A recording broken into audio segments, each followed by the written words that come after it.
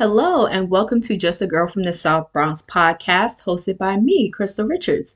Thank you so much for tuning in to my very first episode. I'm glad that you are here with me, in which you will be listening to me every single Wednesday as I post new episodes on all podcast streaming devices, all podcast platforms for you. And so you may be wondering, who is Krystal Richards and why the name of the title?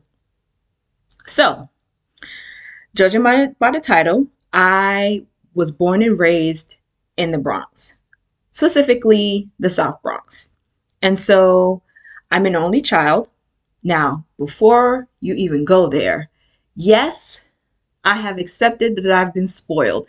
People try to use that, oh, they're spoiled when they're the only child. And I used to kind of get offended by it because it kind of seemed a little bit like a jab. Like, oh, like, do you really deserve all those things? Or should you really it's like that weird kind of undertone with spoil, basically saying that you pretty much get everything that you want. And that's not true. Even as an only child, I did not get everything I want. Some things I did, some things I didn't. That's just how I was raised by my parents. And so as a kid, I was into all kinds of artsy things, especially like drawing and painting, so much that I asked for an art set for Christmas, like an actual art set where I can do like watercolor painting and stuff like that. So I was always into that kind of stuff, even with drawing cartoons. And just a little fun fact about me, the first cartoon that I in fact ever drew was Static Shock. And that's like a throwback cartoon for people who had that channel, what it used to be called, WB back in the day. Now it's like been remixed and revamped and as what we know now as I think the CW. So yes, when it used to be WB back in the day, that was like my very first cartoon. So I was a bit of a nerd when it came to that kind of stuff. I also grew up as a tomboy. So I wasn't really into the whole wearing dresses thing. Definitely was not a fan of wearing pink. So if I could get my hands on shorts and a t-shirt or jeans and a shirt and some sneakers, I was good to go. That was me in a nutshell. Growing up as an only child and then being a tomboy, and then having to wear glasses because of my poor eyesight. Of course, that's a recipe for getting teased, especially about the glasses part. I was getting teased for wearing glasses.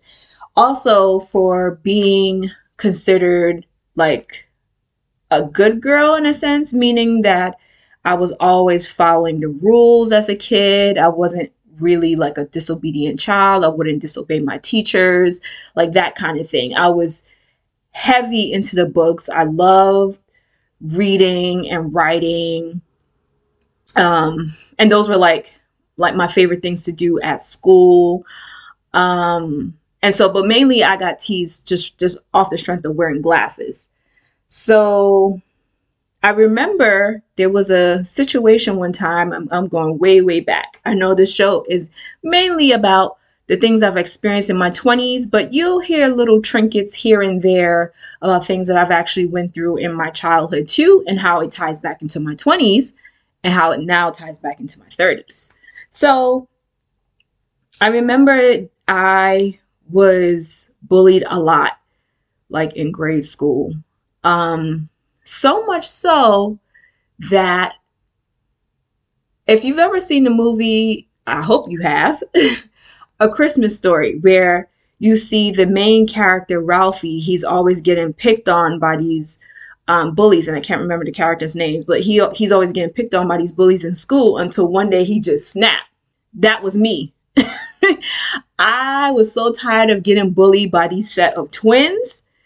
And they will always try to like, I think with the twins, one of them wasn't as bad, but there was another one who was like really bad with it. And it was constantly teasing me, calling me names, all kinds of stuff. So I turned into Ralphie one particular day. I just snapped. I couldn't take it anymore. it was one of those things where I remember after school, a whole crowd gathered. Next thing you know, I saw him, I saw red, and I charged after him. until until there had to be a couple of people that had to pull me off of him. That's how bad it was. Y'all, like I'm not that now. I don't condone violence, but I can see how kids when they're on the smaller side, because I was a skinny girl, so when they're on the smaller side and then you're wearing glasses and then they see you as this quiet, shy, nerdy type, oh, you are a super target at school. So when I snapped, I guess they weren't expecting me to do that, and that's what happened. Because of that, being an only child meant that I had to, and this is for other people out there who are also the title of the only child or an only child. And maybe most, some of y'all can relate to this, but with being an only child, I've had to constantly defend myself a lot of the times. It's not like I had a brother or a sister or anything like that to go to and say, hey, I'm being teased, I'm being picked on. Can you handle that for me real quick? It wasn't like that. So it was one of those things where I had to constantly defend myself all the time. So that was kind of like what my experience was in a nutshell during grade school. So how that translated in terms of being an only child, because there's been times where I've been questioned where people will say, well, would you have wanted a brother or sister? Honestly, I wouldn't have mind wanting a brother or a sister, but because I was so used to being an only child, I really never gave it a second thought. I was just like, well, if my parents decide to have another kid together, then, that's on them. But I like being an only child. I have no issues with that. So with the only child syndrome, I feel like it transcends into, and I'm not sure if I'm using the right word, but I feel like when you are becoming an adult or when you are an adult, I feel like it translates to having to do for self pretty much 100% of the time. So with that, it's like you become highly independent and you don't necessarily need to have like a large group of friends to do things with, let's say like go to the mall or go to the movies and stuff like that. So because I grew up without any siblings, I was so used to doing activities at home by myself, sometimes going to places as I got older by myself, that I became so immune, so used to it, that if a friend of mine wanted to tag along, then I say, all right, cool, join me. Other than that, I was cool in my own little solitude. Now, that's not to say that I didn't make friends in the neighborhood that I would consider like a brother or a sister. Matter of fact, my next door neighbors, which was, let me see, how many girls total? It was 3 girls and 1 boy. And we used to hang out all the time. And then I had a cousin who lived right across the street from me. She was a little older. And so sometimes I would hang out with her too. And then whoever other like neighborhood kids that was around. So those were like, friends that I can play with on a regular basis outside. And this is like, I'm just showing my age right now. But when I say playing outside, I'm talking like, and this is when we talking about when we young. I'm talking like red light, green light, double dutch. Double dutch was my thing. It was my thing. So we had double dutch, red light, green light, like any kind of street game you could think of. Basically, back then our parents was trying to keep us out of the house during the summer. They were just like, all right, like you just go and play outside. Like I don't want you in this house burning up my AC, burning up the electricity all day, eating up all the food.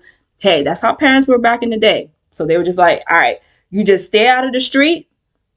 When you're playing, stay on the sidewalk and you be safe and don't get in trouble. That was kind of like my parents' like mantra. That was like, especially my mom, that was like her thing with us. Like, don't play on the street. Let me not catch you playing on the street. Moving on. Y'all, I'm just going to dig a little deep for y'all. Dig a little deep. So this is how you know, like, I was an unusual kid. I remember it because even sometimes me and my mom, we sit back and we laugh on the story. So I was about 5 years old. I remember going to the drugstore with my mom, and this was like dead of winter too. I remember because it was super cold. And I went into the drugstore and I happened to see some nail polish. I took my little grubby hands, grabbed that polish, my little grubby hands grabbed that polish and put it in my pocket, and I went out the store. But this is where I said that I knew I was an unusual kid. When we got home, I remember my mom being on the phone. And when we got settled in the apartment and I looked at the bottle of nail polish, I just kept staring at it. Then I kept staring at the door. And then I was thinking, oh my gosh, what if the police come and find me? So I told on myself by telling my mama, Ma, and I was crying, Ma, I stole some nail polish at the store. I don't want to get in trouble. Mind you, I said my mama was on the phone, right? So she says, girl, let me call you back. We put on our coats, go back in that freezing cold, go back to the drugstore. She tells the security guard, hey, my daughter happened to take some nail polish from the store. I was unaware, blah, blah, blah. Then she made me apologize to the security guard. And I'm sitting here with tears down my face saying, yeah, I won't do it again. I'm sorry. So yeah, that's how I know I was an unusual kid. I had a guilty conscience at 5 years old. So we're going to go back a little bit to the bullying. I know I'm kind of like going a little bit all over, but that's what you're going to find a little bit from my episodes. You might find a little bit of the scattered energy. So I want you to brace yourself and be prepared for it. This is kind of like how I am in a nutshell. So going back to just a little bit touching on the bullying. So the bullying, how it translated into adulthood is that it basically shaped me to not have anyone use something against me. So remember I said that I was a four-eyed kid. I still am. I'm a four-eyed adult and I'm not ashamed of it. And yes, I basically say that I didn't want anyone to use something against me. And so if I found that like a person who's trying to get to know me, a kid or whatever is trying to get to know me, and if they weren't genuine, I wouldn't talk to them on any kind of level. I would simply just ignore them. Like if you were part of the bullying train, then I wouldn't even want to associate myself with you. So when I say I don't want it to be where someone could use something against me, I think that also translated to maintaining a sense of privacy. As far as how much I disclose to friends and family members and even coworkers and how often I choose to do it. So I think that kind of shaped me into how I have relationships with people. Now, all of these experiences in New York, it actually influenced me to write my first children's book. So I guess you could say I'm a self-published author. And so, yes, I wrote my first children's book loosely based off of the experiences that I've had growing up in New York. And so I'm trying to paint a picture for y'all so y'all can kind of see the type of energy that I'm giving you, the experiences that I've had, and hopefully there may be someone out there who can totally relate or someone who's getting a good laugh out of this. I don't know. So, I didn't date much, or even just, a boyfriend in my teenage years, in my high school years. I didn't have that. Cause like I said, I was considered a nerd. So you have a black girl who's on a skinny side and is wearing glasses and is into reading books and writing and is into drawing, like stuff like that. I was considered a nerd. So of course, yeah. And I say nerd too because I was into like books and going to the museums and spending time at the libraries, like legit nerd. So much so that I didn't have, this is another fun fact, I didn't have my very first boyfriend until my first year in college. I know. Like, first, yeah, I was a very late bloomer in terms of learning about dating and relationships and stuff like that. So I literally had to kind of learn as I go. Now, just to take a step back, you may be wondering, where does my dad fit in this? Well, my dad was, I think, like most dads, when they have, when they're a girl dad, they want to be protective of them. They want to make sure that, in back in the day, the words that my dad used was, "I don't want you hanging around some of these knucklehead boys." That was him. And I remember he always, in a playful way, he never did it. So let me just say that disclaimer. He never did it. But he would always make a little joke here and there, like, yeah, if he act up, I'm going to hit him with this 2x4. I remember he always used to threaten, just telling me. He never told any of the guys that just happened to be around. If it was like some sort of like gathering of friends at his home, and maybe his friends had kids or something close to my age, he never threatened the boys directly, but he will always tell me, yeah, I got a 2x4 for them if they do something I don't like. So that was my dad. And because I had my first boyfriend in my first year in college, I think, how looking on it now, I think this is translated into finding about heartache first before finding out about love. I know it's crazy. It's like, I didn't have that puppy love first. I actually had heartache first, which is, it's just unfortunate, but the relationship just didn't work out. Like most relationships in college, unless you're like the rare few that you've actually been together with your college sweetheart for years on end. So there's that. I've had crushes on boys, throughout my younger years, but because I was a nerd of that sort, they probably just weren't really attracted to me in that way. Maybe he saw me like on a friend level. And I would say, with my first relationship, it being my first year in college, and then me being a nerd, so I wasn't really like asked out on dates and stuff like that. Even throughout my high school years, I was never asked out on a date. Never. Um, and this is not to say that I didn't have a complex about relationships per se, but growing up as a black nerd, I had, in my mind, I seem to be placed in the friend zone a lot.